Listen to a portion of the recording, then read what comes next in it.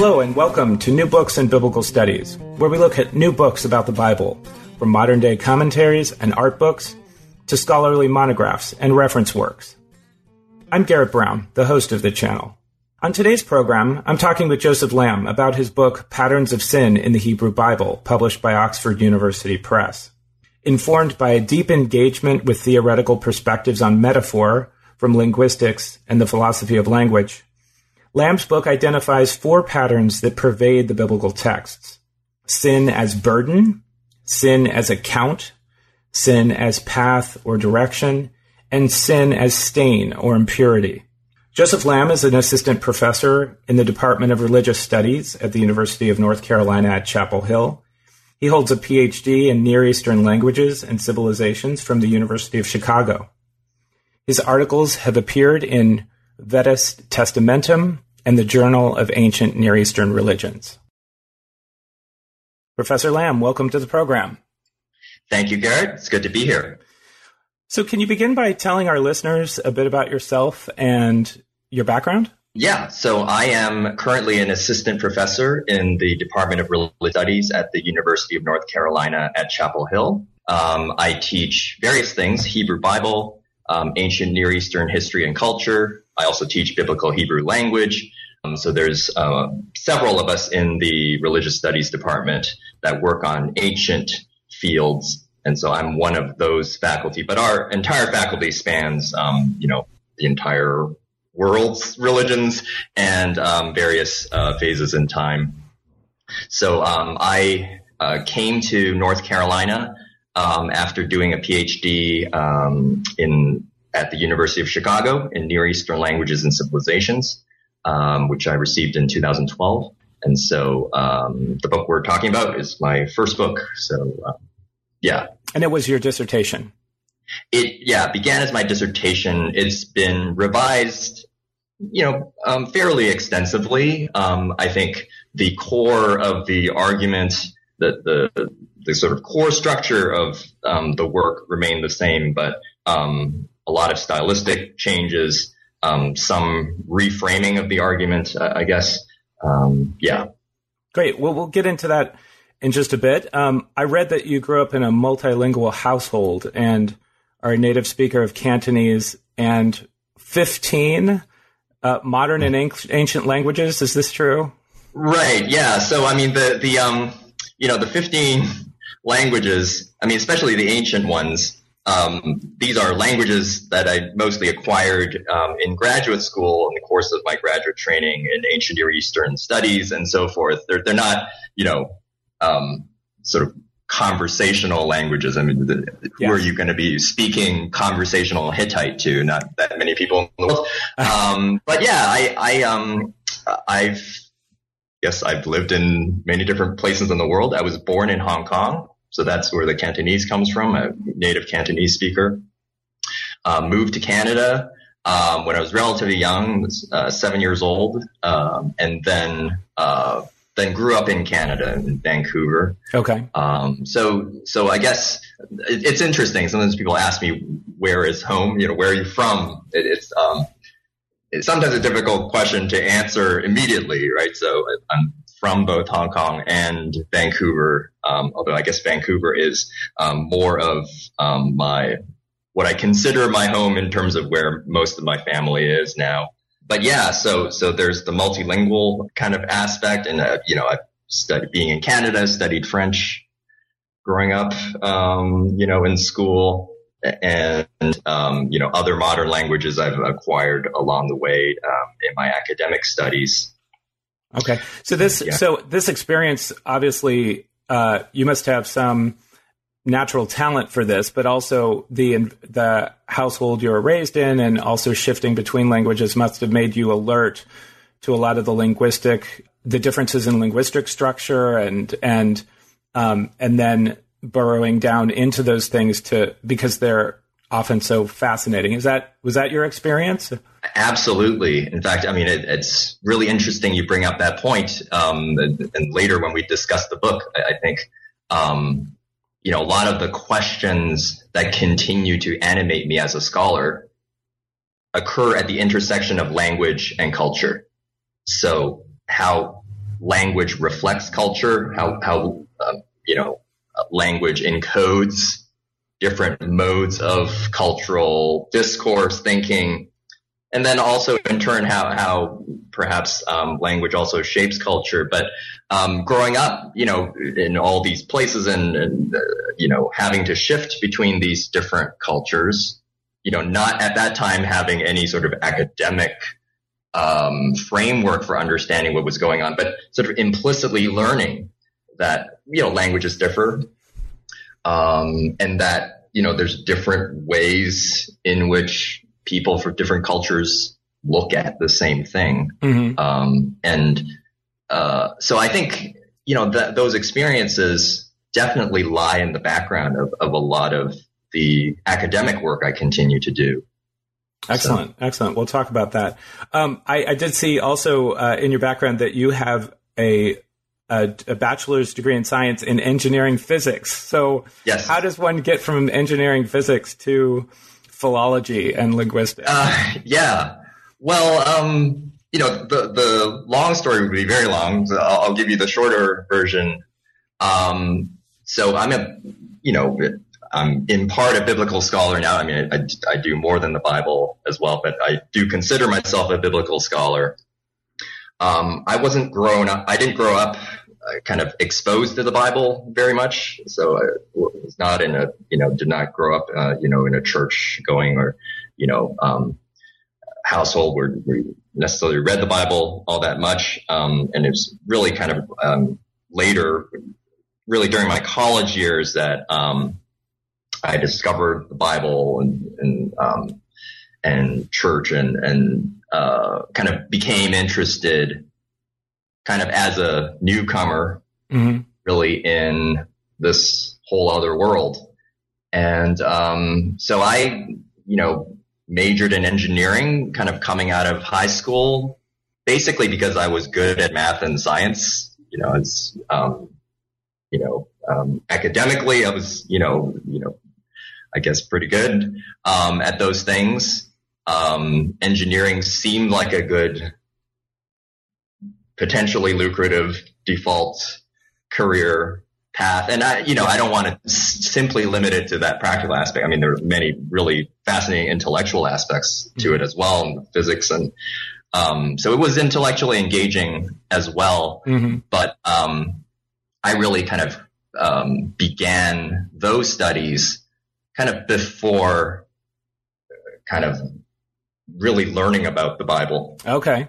And so really during my college years, I think my interests shifted. I kind of came to realize that I sort of wasn't as passionate about the engineering as certainly I saw in my classmates who would, stay up all night to build a robot.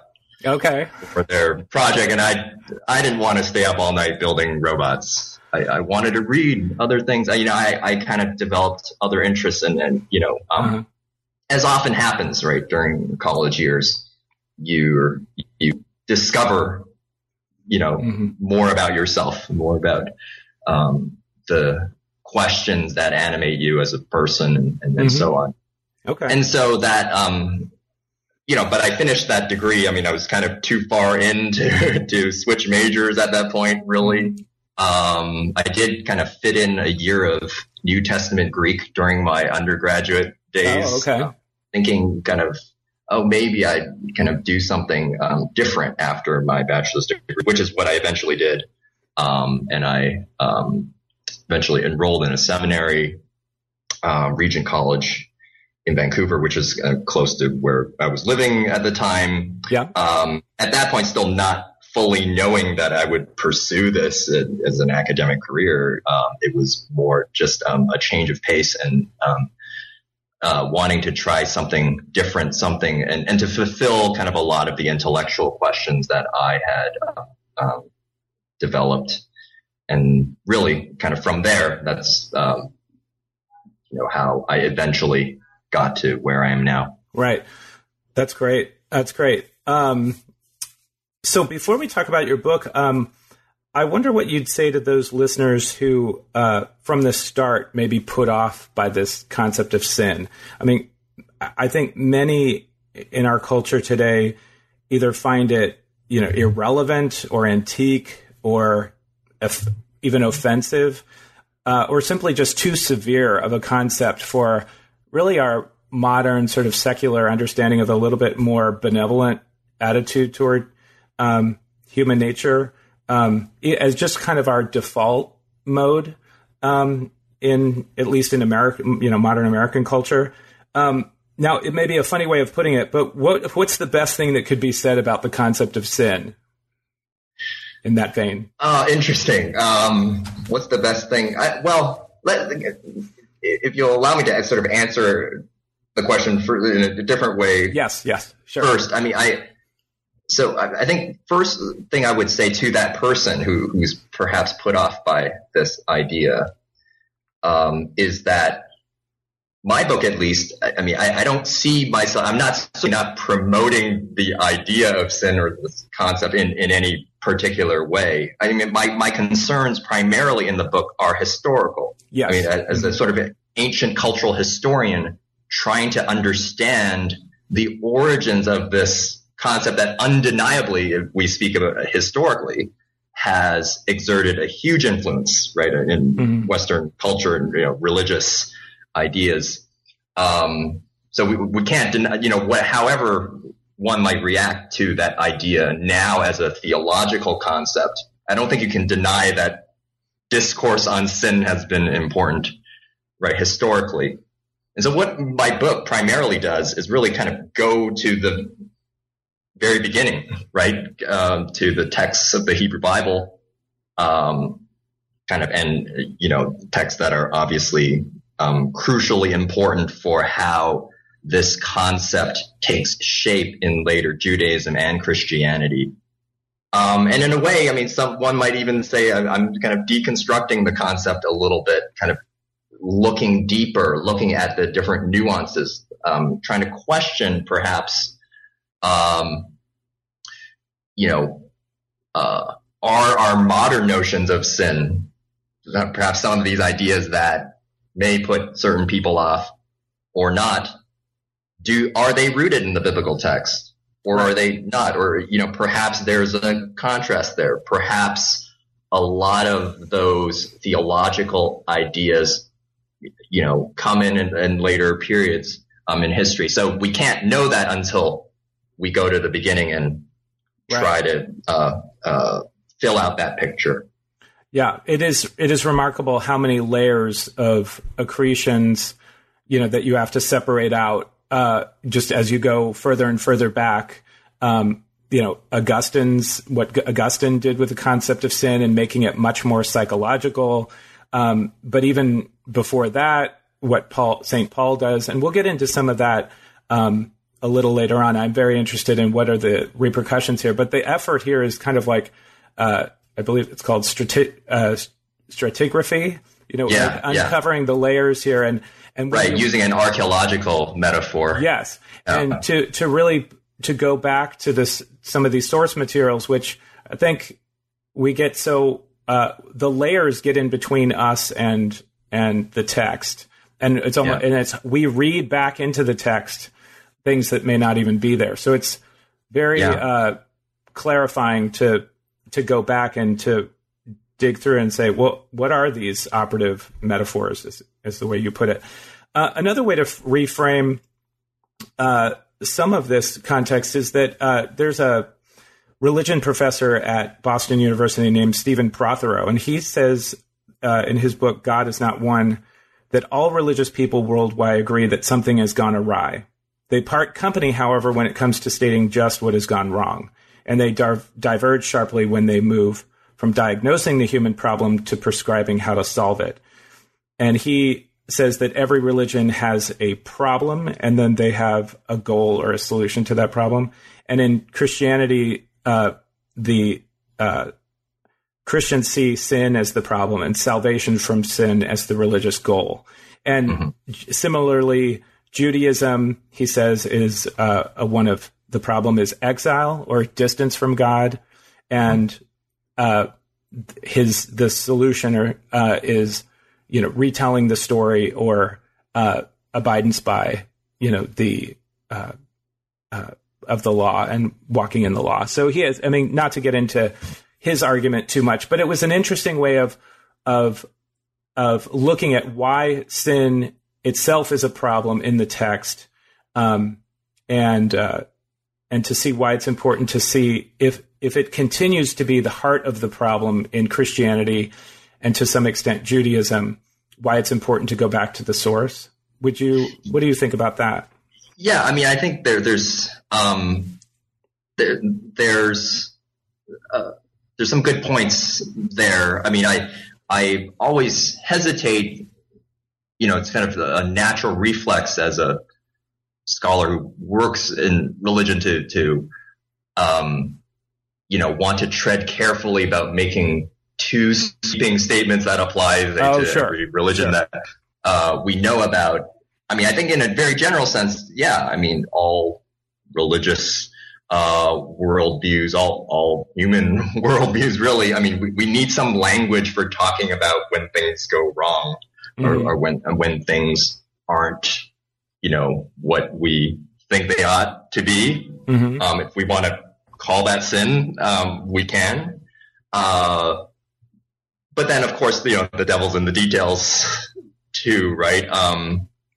So we can kind of, it's okay to kind of have, a more general kind of idea, kind of to begin with. But then at some point, I think when speaking about individual religious traditions, mm-hmm. That there are a lot of very important differences as well, I guess is what I would want to say. And I think, related to my book, what I think one of the aspects that comes out is that, the language of sin, and this is probably true of many other religious traditions as well, language of sin is thoroughly embedded within that ancient cultural context, using images, using ideas, social institutions, and kind of understanding sin, or the terminology for sin is often tied inextricably to these very cultural specific images and ideas. And so I think really kind of the larger project is kind of looking at each individual religious tradition, each kind of set of texts and other traditions to kind of really elucidate those images. Yeah, we'll talk about your use of metaphor. But before we do, I wonder if you mention in many places throughout the book another author, Gary Anderson, who's written a book on sin. Can you talk a little bit about what his main argument was and his influence in how this book came into being? He actually blurbed your book on the back cover, which is very nice of him. But you disagree, and maybe you've moved him further down the path. But what did he argue, and why was that an important book? Yeah. Okay. So Gary Anderson's book is called Sin: A History. It comes from it's probably written 5 or 6 years ago now, published 5 or 6 years ago. Kind of in a nutshell, I don't have the book with me right now, but so the title of the book kind of hints at what he's trying to do. He's trying to tell a story about kind of the development of the concept of sin throughout time. And he does begin with the Bible. So what he points out, or he emphasizes in the book, is that in the Hebrew Bible, the dominant metaphor, kind of in his view, is sin as burden. Sin viewed as something that, like a weight that you carry that weighs down on you, it crushes you, and so on. So that kind of he points out as the dominant metaphor for sin within the Hebrew Bible. In the pre-exilic period or first temple period, so ancient Israel before about 586, which is the, kind of the date that scholars have determined as the date of the destruction of Jerusalem and the temple, the first destruction. So what Anderson says that in the Second Temple period, post-exilic period, there emerges another metaphor that sort of takes over. This is the metaphor of sin as debt. Sin as a debt that is to be paid back.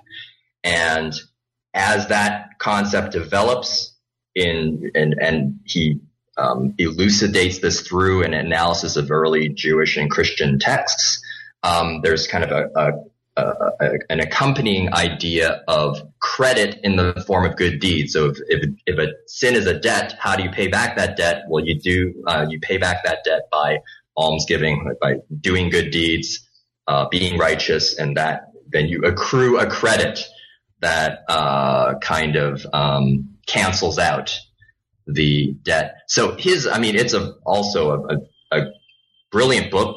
Covers a huge amount of time in terms of the literary sources that he's dealing with, all the way from the Hebrew Bible text, earliest text of the Hebrew Bible, to Anselm, right? Saint Anselm, Canterbury, 12th century, tracing what is he's really mostly tracing the sin as debt idea and kind of elaborating that. So all that to say, kind of how then my book fits in. I'm really focused on the Hebrew Bible part, and I think a lot of what Anderson says is valid. And in fact, I think in my book, I try to give credit to him for kind of pointing out the importance of this sin as debt metaphor, really in the post-exilic period. But I think the idea that sin as burden is sort of the one metaphor that we need to know about in the Hebrew Bible, and that's it. That picture, I think, is not adequate. And I think I would guess that he would, admit that himself. Like, he really doesn't spend a lot of time on the Hebrew Bible in his book. It's just one or two short chapters. Mm-hmm. And what I'm really trying to do is kind of expand on the biblical material, right? Which in turn might kind of has implications for how you frame the development of these metaphors later. Right. And your book is much more granular in not only just focusing on the Hebrew Bible, but also really scouring the different verses on a linguistic, etymological, and lexical sort of way. In some ways, you're looking at these different usages across multiple authors, multiple texts within the Hebrew canon, with some reference to things outside of it, but mainly on the Hebrew text. So, and that's one of the differences here is it's kind of a finer study. And your book also sets out to do something different, though, from a word study, which you set apart, and that's your focus on metaphor. How does that help to focus your analysis of the Bible, of the Hebrew Bible in this case, and how does that allow you to sort of organize something conceptual differently from, say, looking at specific instances of law breaking, or you have many cases of adultery or murder, or a clear instances of infractions of the law, which you could see as sin, but that's really not what you're talking about. You're looking at, so why does metaphor help to be this organizing concept, and how did that come about, taking that approach? Yeah, I mean, that's a great question, and it's a big question because it really kind of gets at the main approach I adopt in the book and kind of the main point. So I guess the way I would answer it is to draw a distinction between my approach and two other possible approaches to kind of defining or looking at what sin is in the Hebrew Bible. So that's our question. And particularly kind of, again, getting back to my main concern, thinking of myself as an ancient cultural historian, trying to say, what did the typical ancient Israelite living in 700 BCE think about sin, right? When they're kind of using these terms, right? So one concept or one approach that is distinct is the etymological approach, right? Which is kind of dominated a lot of biblical studies. In short, it's just sort of looking at terms for sin, right? So in biblical Hebrew, we have terms like avon, traditionally translated iniquity, chet, sin, pesha, transgression, these various words that, are understood, like we understand as having some relation to sin. So what a lot of scholars have done is say, okay, where do those words come from? What's the etymology of those words? And avon is kind of seen as, it means a twisting or a perversion. Chet is a missing of the mark. Pesha is a rebellion. So that's what sin is. Now, there's clearly some value in that approach, but I think when taken too far, that can be misleading because we can think of English, right? I mean, or any world language, we don't necessarily, think in terms of etymologies, right? Words mean what they mean. It doesn't matter what it meant in Old English, right? Now, another approach is a more overtly theological approach. And by theological in this context, I mean sort of operating within kind of the canonical context. So what is sin? Oh, well, let's start with Adam and Eve, right? Which, it's obviously from a theological perspective, that is valid. But kind of from an ancient cultural perspective, that might not be the best approach either because, the reason that Genesis is where it is in the Bible kind of has to do with other factors, how these texts were collected at a later period, right? So then kind of the question I had for myself was how to, what kind of method would you kind of adopt to try to reveal kind of the more kind of conventional cultural idea of sin. And so I think metaphor is what I kind of came upon as kind of an important entryway, right? And this relates to a lot of recent work, theoretical work that's been done on metaphor in many fields in the humanities in recent decades, within linguistics, philosophy, psychology. So metaphor in the last 30, 40 years has become a very kind of important area of study throughout the humanities. And scholars have basically realized the importance of metaphor, not simply kind of as embellishment. It's not simply a poetic device that can be explained and then forgotten about. It pervades our everyday language. It relates to the way we think about things, not only the way we speak about them. Yeah. So then these metaphors then, especially when by looking at many different examples, so not just one text, but looking at patterns of metaphors. What are the kinds of metaphors that recur over and over within biblical Hebrew?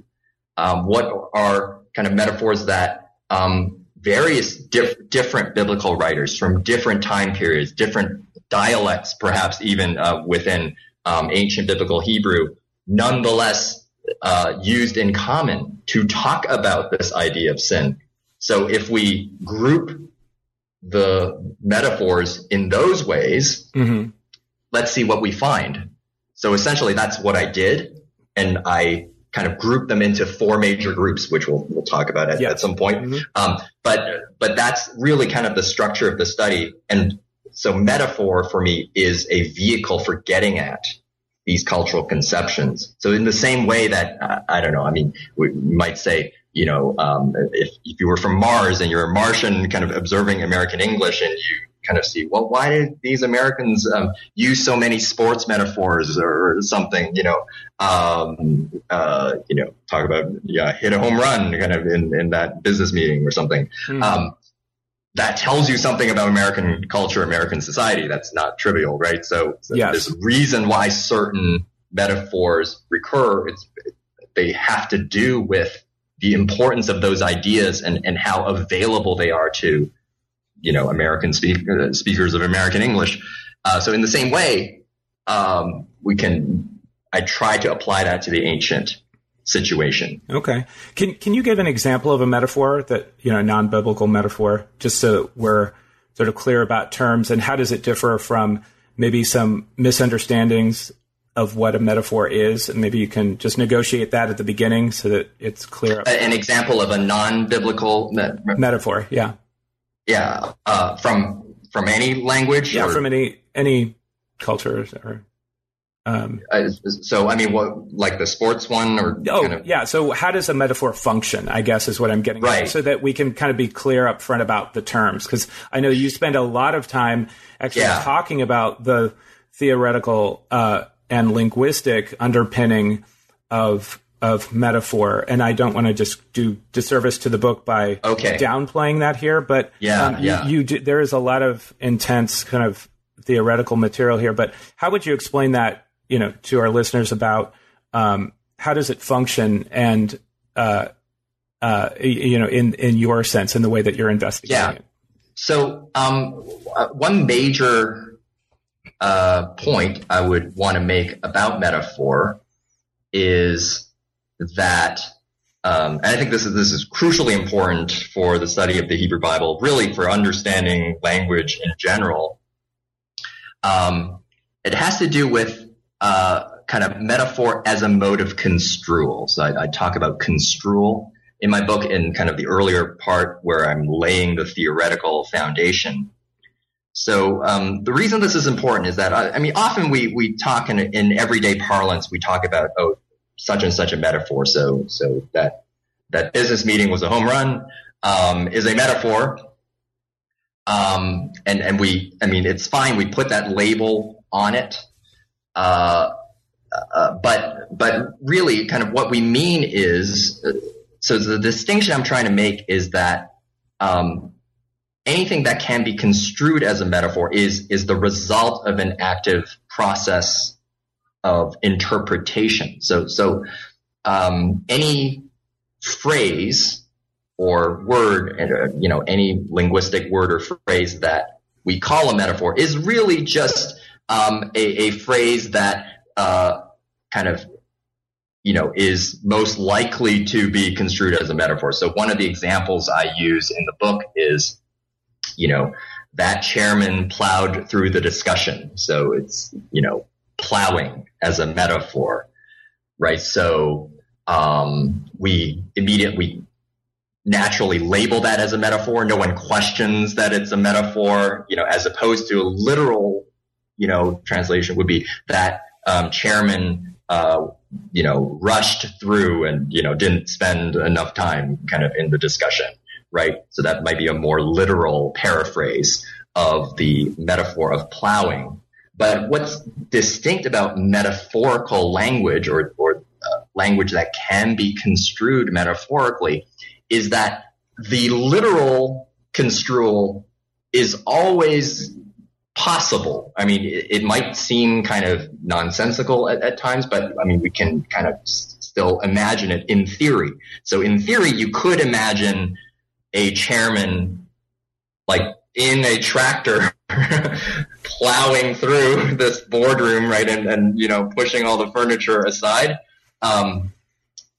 through the discussion, right? So that would be the literal construal of that phrase.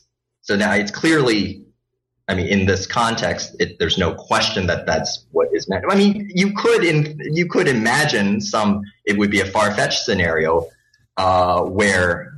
but at least it's hypothetically possible, right? That could exist. It's a valid English sentence, right? So, I use that example to simply kind of put forth this idea that metaphor is a mode of construal. And even though with the plowing example, it's more of a trivial type of example, when it gets to other phrases in the Hebrew Bible. Mm-hmm. And keep in mind, when we're talking about biblical Hebrew, we are working from the perspective of not being native speakers. right? So this is an ancient language. It's not modern Hebrew. It's biblical Hebrew. It's the Hebrew that was spoken, 2,500 years ago. There are no living speakers that we can consult. So in a way, a lot of the intuition, we lack the natural native speaker intuitions that would guide us otherwise. Right. So we actually need to be more precise about kind of these linguistic aspects. So that's part of why I get into those details. Excellent. Let's get into it. Get into your 4 metaphors for sin, and just bridging from what you just said.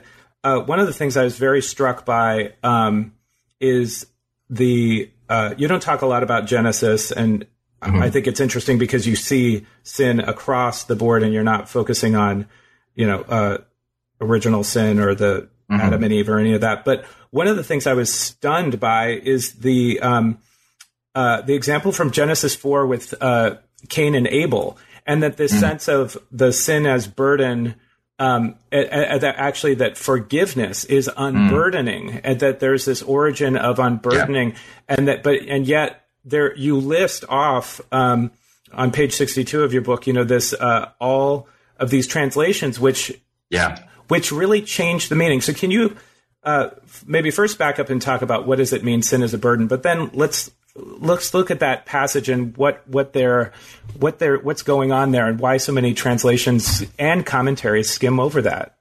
Okay, so just focusing on the first of the 4 major metaphors first. So sin as burden.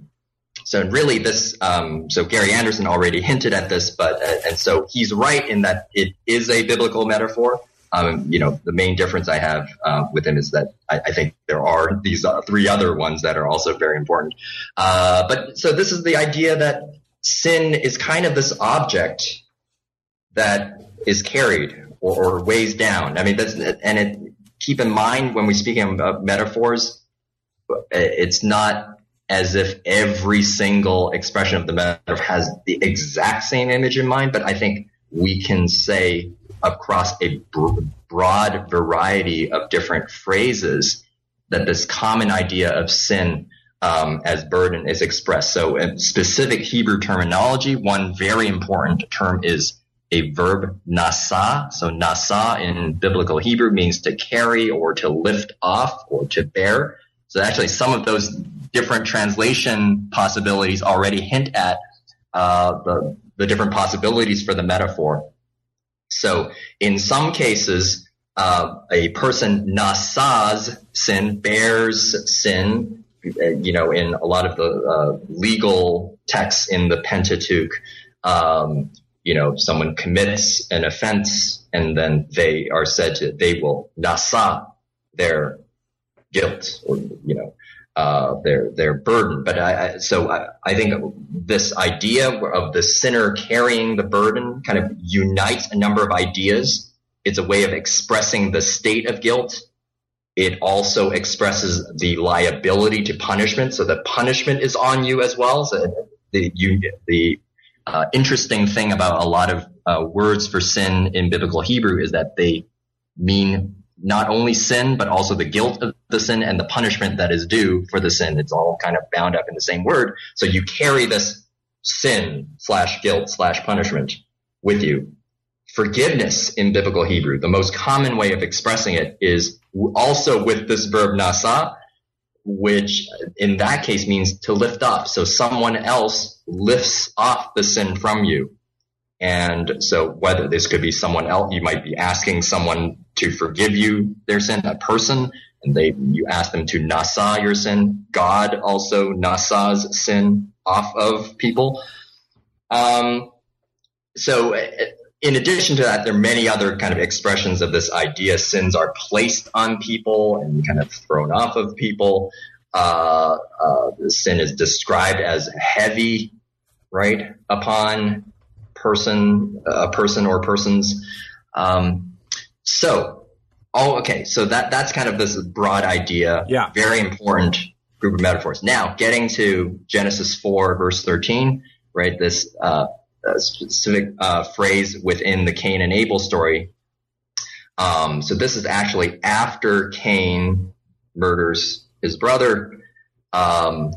and is confronted by God. And what he says there in Hebrew, Gadol Avonim Inso. So this God, or this is after God kind of revealed that he realizes that, Cain has, or Cain's sin of murder has been discovered. And so God kind of punishes him by sending him to wander, right? Essentially kind of for the rest of his life. And he says, Gadol Avonim Inso. So the question, there's actually a translational question, because nasa can either mean to bear or to lift off. The question is, does this mean my sin is too great to bear? Meaning, so Cain saying, I can't handle it. This punishment is too heavy for me. Or does it mean my sin is too great to be forgiven? That my sin is too great for anyone else to forgive me.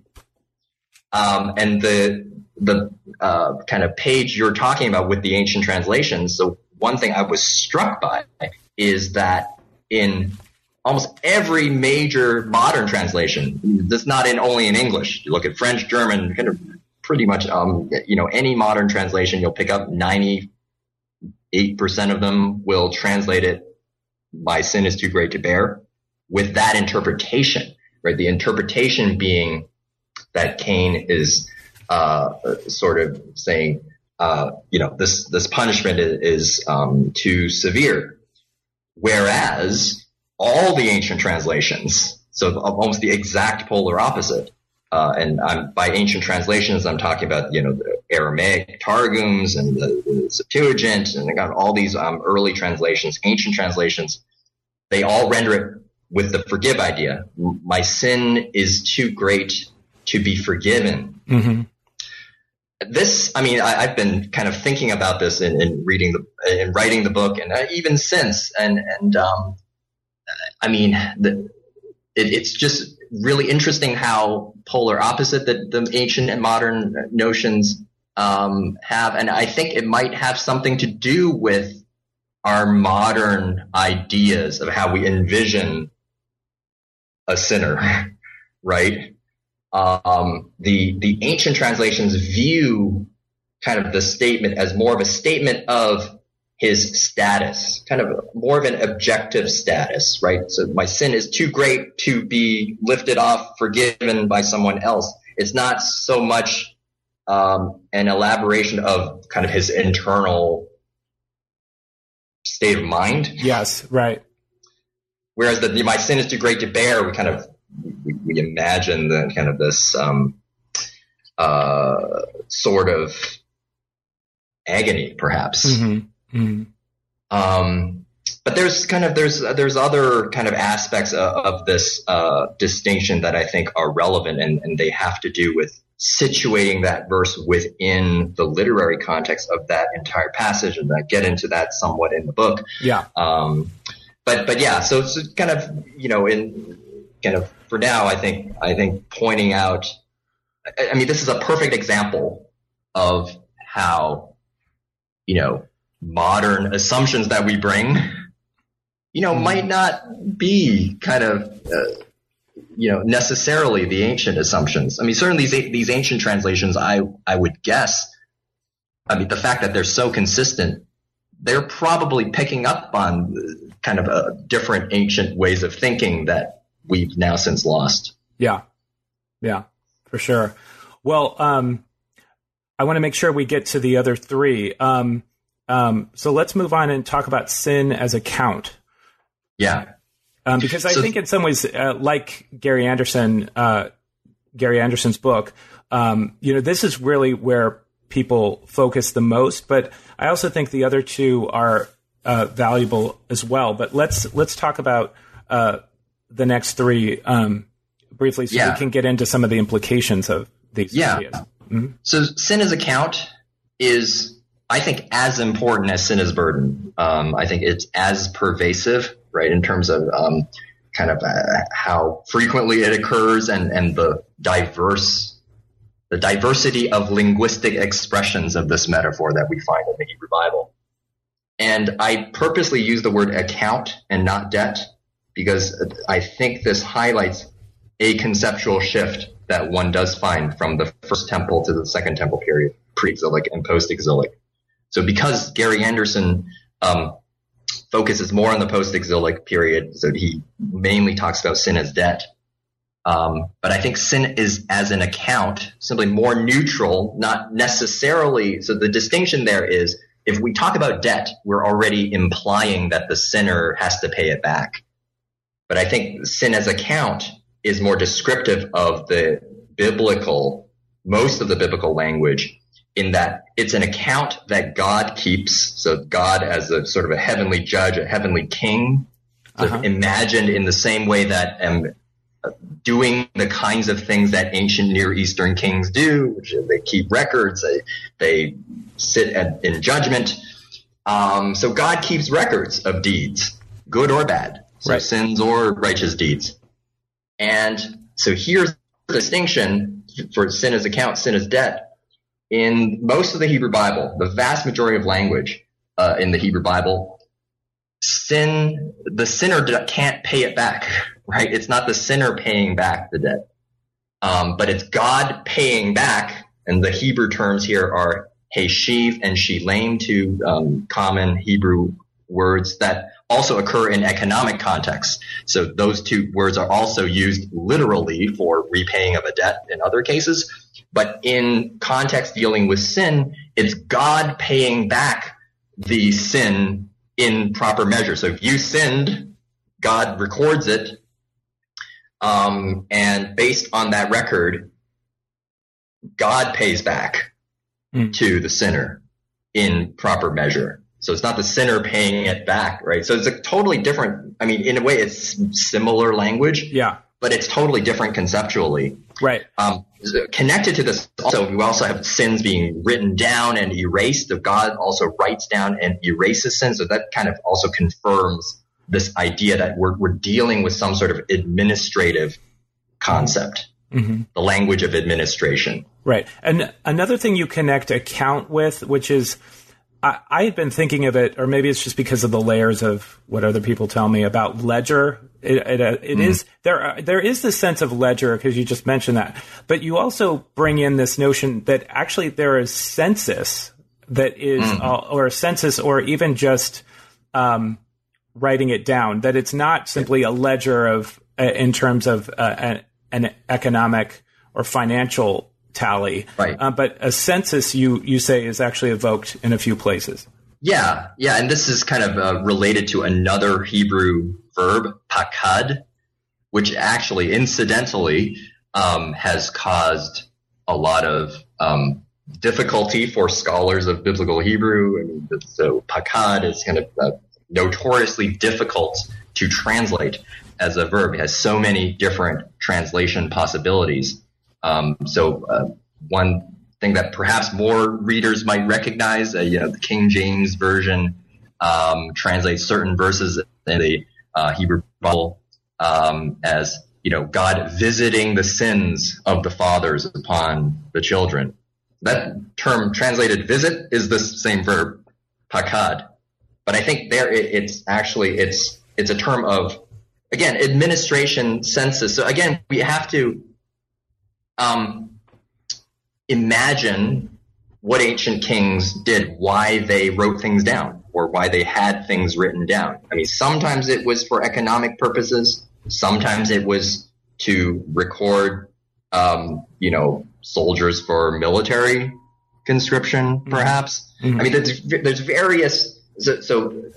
And since we're talking here, I mean, when we're talking about the Hebrew Bible, we're also talking about a period of time, right, in which not writing was invented, but writing was becoming kind of more of an established technology, if you will, within ancient Israel, right? So really, we're talking about kind of these biblical texts were written during a time kind of shortly after, or kind of around the time when um,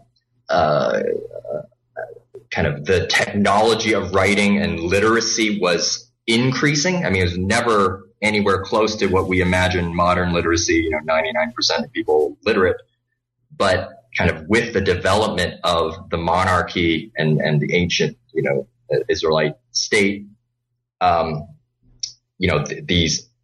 use of writing increased. Use of writing for various administrative purposes. So military, economic, other administrative purposes.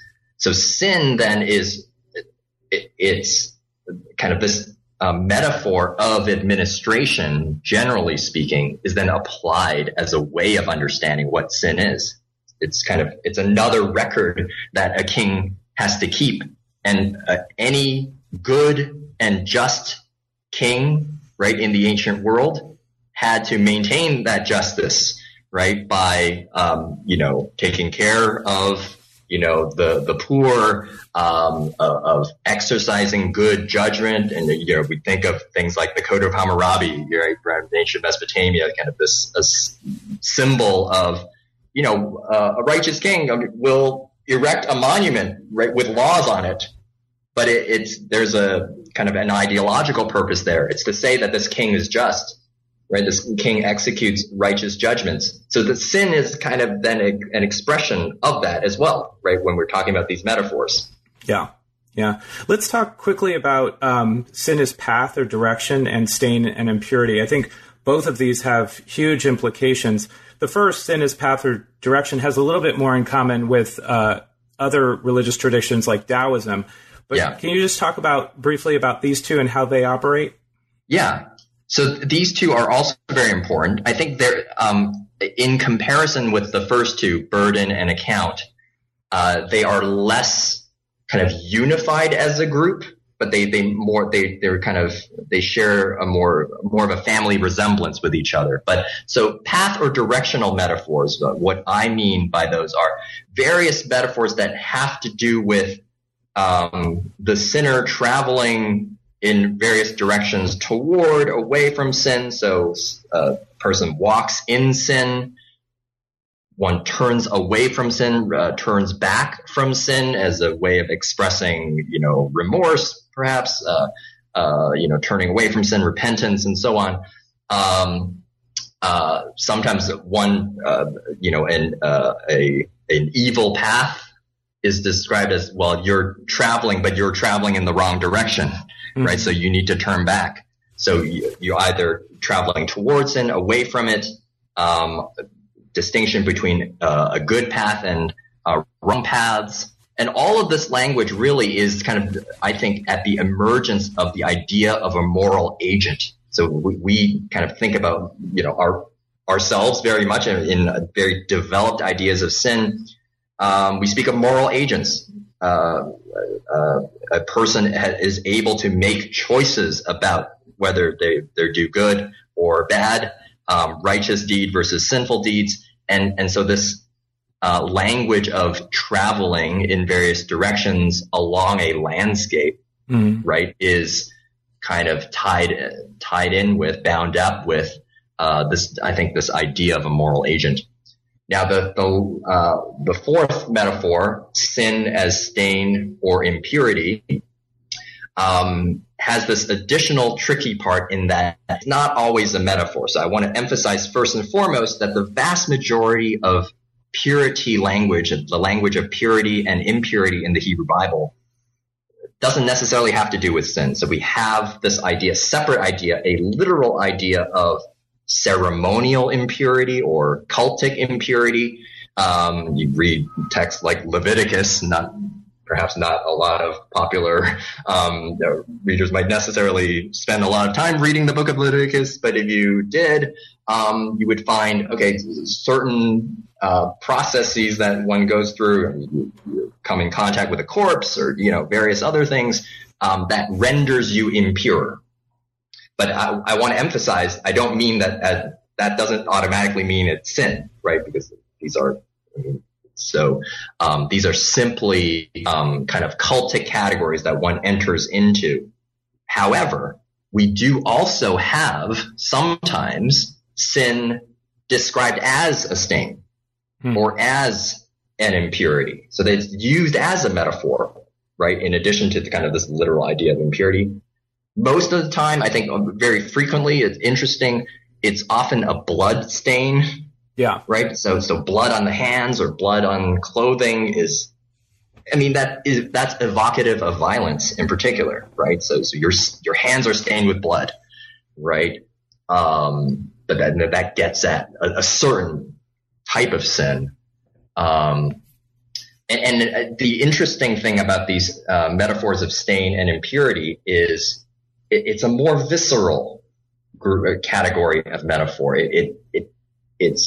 I think the term might be non-rational, not irrational, but non-rational in that when we speak about a stain or I say you're stained. I mean, our immediate reaction is, oh no, it's a reaction of revulsion, or we're repulsed by something, right? So this idea of something that intrudes is something that we react to. And I think that is related to the force of a lot of these metaphors, why they're particularly effective. A lot of the language of the prophets in the Hebrew Bible describe the worship of other gods, right? Idolatry as an impurity, right? So this is an intrusion into the pure worship of the Lord, right? And that, I think, is a very effective rhetorical device. Well, I certainly wish we had more time to get into some of the implications of your work, which is deeply fascinating. And I think a lot of people can build on it in the future. It may cause some people to rethink a number of their ideas.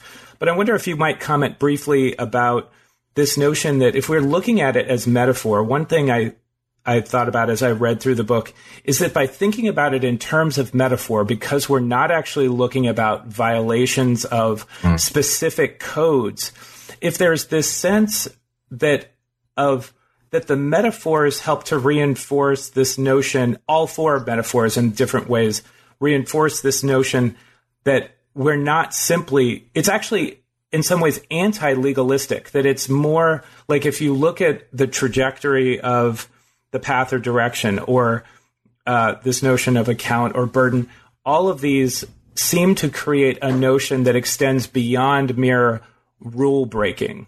And do you get that sense that there is this carryover, and maybe why there is this kind of bleed over into, for lack of a better term, self-righteousness or an attitude of righteousness that is not specifically related to law keeping?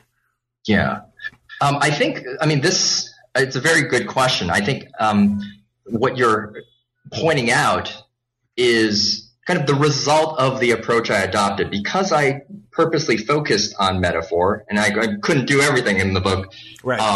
Obviously, I just essentially ignored a lot of literal statements about sin that would be important too if you really were kind of defining sin in a comprehensive way. So a lot of statements about this is sin and this isn't.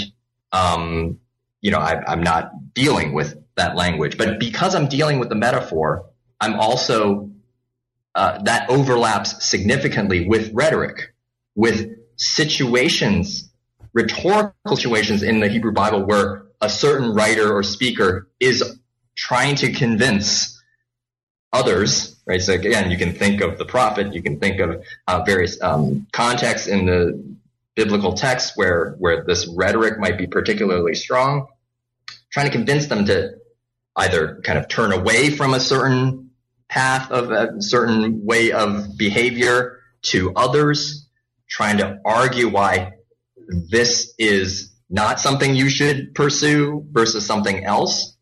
So kind of there's a rhetorical force of these metaphors that I think is very important. And it is actually, I think, one of the important results of the book, that these metaphors, they're not just simply expressing cultural ideas, but they actually frame the way we engage with the idea. Once you speak of sin as a path, well, you're already envisioning that path, right? You're sort of drawn into the way that metaphor sets up that idea. Even simply in hearing that phrase or reading that phrase.